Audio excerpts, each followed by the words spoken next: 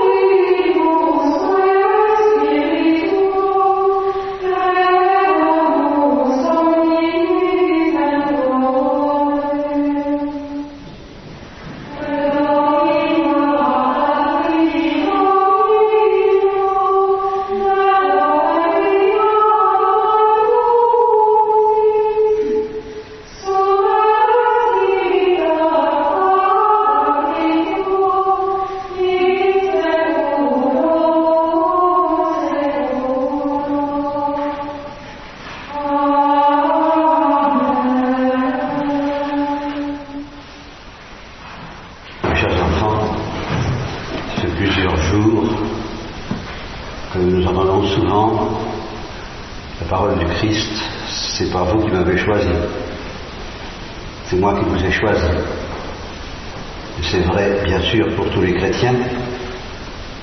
C'est encore plus vrai pour les religieux. Vous faites partie, vous allez faire partie de ce qu'on appelle le peuple immense, de ceux qui t'ont cherché, le peuple immense de ceux qui cherchent Dieu, le peuple immense des vierges sages qui ont tout quitté pour chercher Jésus-Christ. Comme ça qu'un moine, dans la jeunesse des lycées, le moine auprès des paysans normands, un homme qui cherche Dieu, fait partie du troupeau, de celles qui cherchent Jésus. Et alors là, je pourrais me contenter de me réjouir avec vous, de rendre grâce au Seigneur pour revêtir de la lumière, et de dire ainsi, moi, à mon tour, des choses très sages et très belles. La question que je me suis posée, est-ce que vous pouvez supporter de ma part un peu de folie? Avec l'absence totale de garantie que cette folie vienne de Dieu. Ça peut être une folie qui vient de moi. Puis ça peut être une folie qui vient du Christ. Je n'en sais rien. Mais si, comme je vous connais un peu, et que vous me connaissez beaucoup, eh bien, je soupçonne que vous avez plutôt envie que je cours le risque.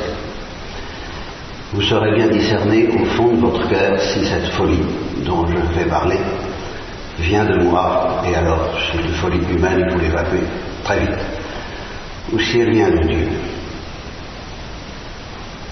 Dans ce troupeau des vierges folles, non, des vierges sages, qui cherchent Dieu, il y a quelquefois des vierges folles qui s'écartent, qui s'en vont,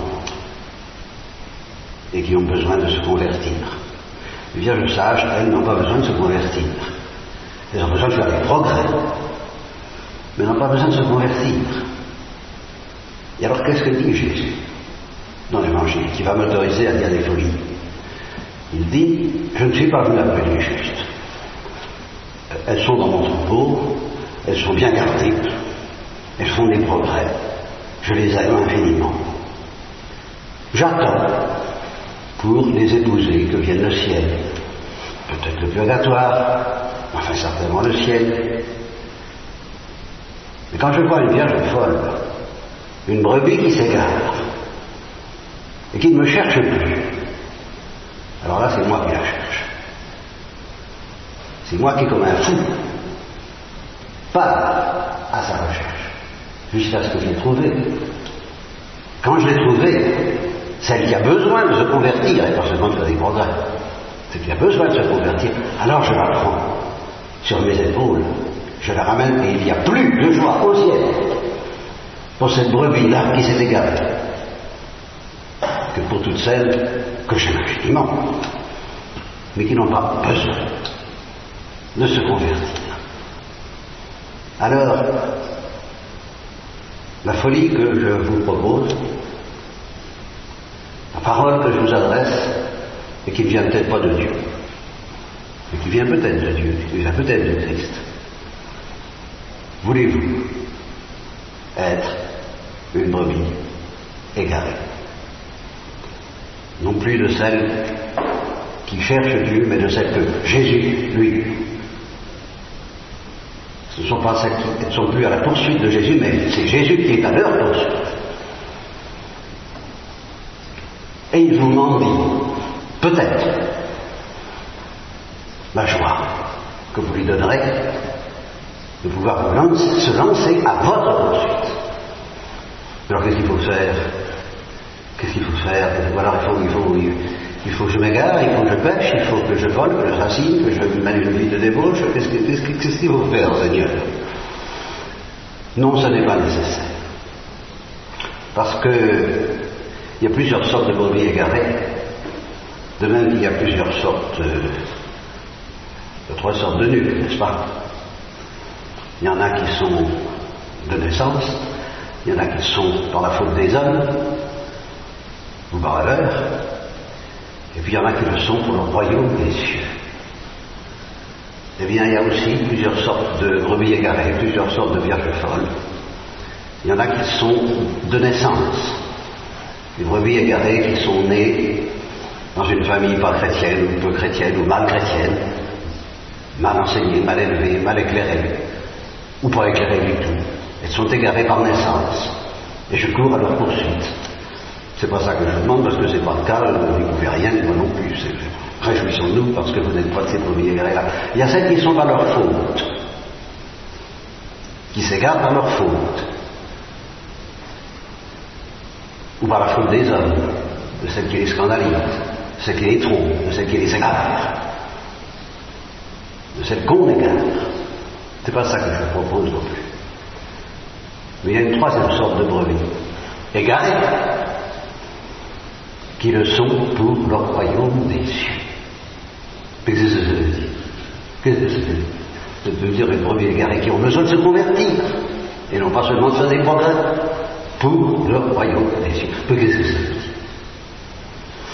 Ben, ça veut dire une folie très précise, très très précise, et qui est vraiment une folie dénoncée par le curé d'Ars comme une folie.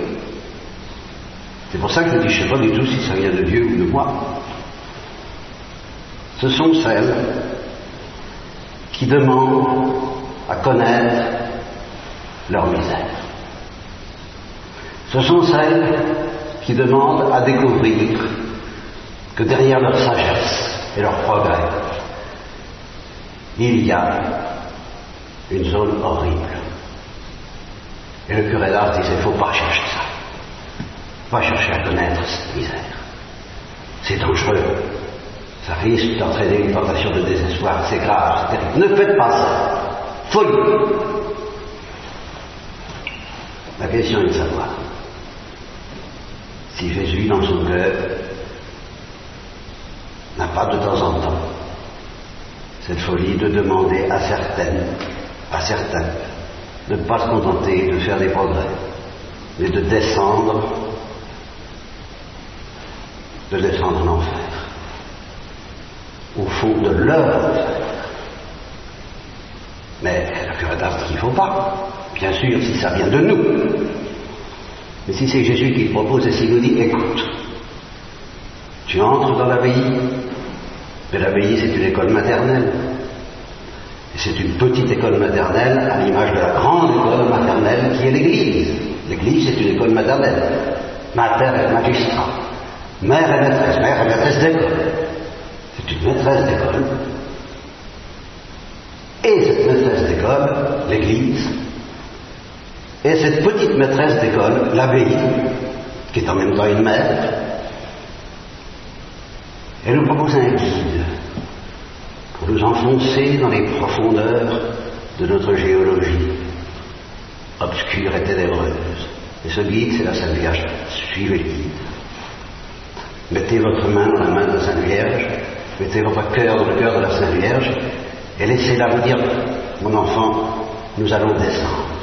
Mais je serai là. Je te couvrirai de mon manteau, de ma protection, de ma tendresse, de ma prudence. Tu n'as rien à craindre avec moi. Ça devient une bonne folie, c'est la folie de Jésus, c'est la mienne. Veux-tu venir avec moi au fond de ton cœur, au fond de ton enfer? Et là, évidemment, tu souffriras. Tu souffriras. Tu connaîtras les souffrances que les vierges sages ne connaissent pas. Tu connaîtras, tu mangeras plus seulement à la table des élus, mais à la table des pécheurs. Tu connaîtras ce que c'est que l'amertume d'être habité par des démons. Mais je serai là. Et Jésus partira à ta poursuite. Et Jésus te trouvera dès ici-bas. Et Jésus t'épousera dès ici-bas. Il te fera connaître la joie inénarrable qu'il réserve à ceux qui ont besoin de se convertir. Ceux pour lesquels il est spécialement venu, non pas les justes, mais les pécheurs, non pas les vierges sages, mais les vierges folles, non pas les ouvriers de la première heure, mais les ouvriers de la dernière heure, les Marie-Madeleine, les bons larrons, les Jacques Fraîche, les Pranzini. Tout cela, c'est du jour qu'ils connaissent. Au moment de pouvoir dire dans 5 heures, je connaîtrai, je verrai Jésus, cette joie-là, veux-tu. Si cette folie ne vient pas de moi, recevez-la, écoutez-la, et je ne dis pas soyez heureuse, je dis permettez à Jésus de connaître ce bonheur si rare, de pouvoir presser une brebis égarée contre son cœur. Amen. Qu'est-ce que je fais?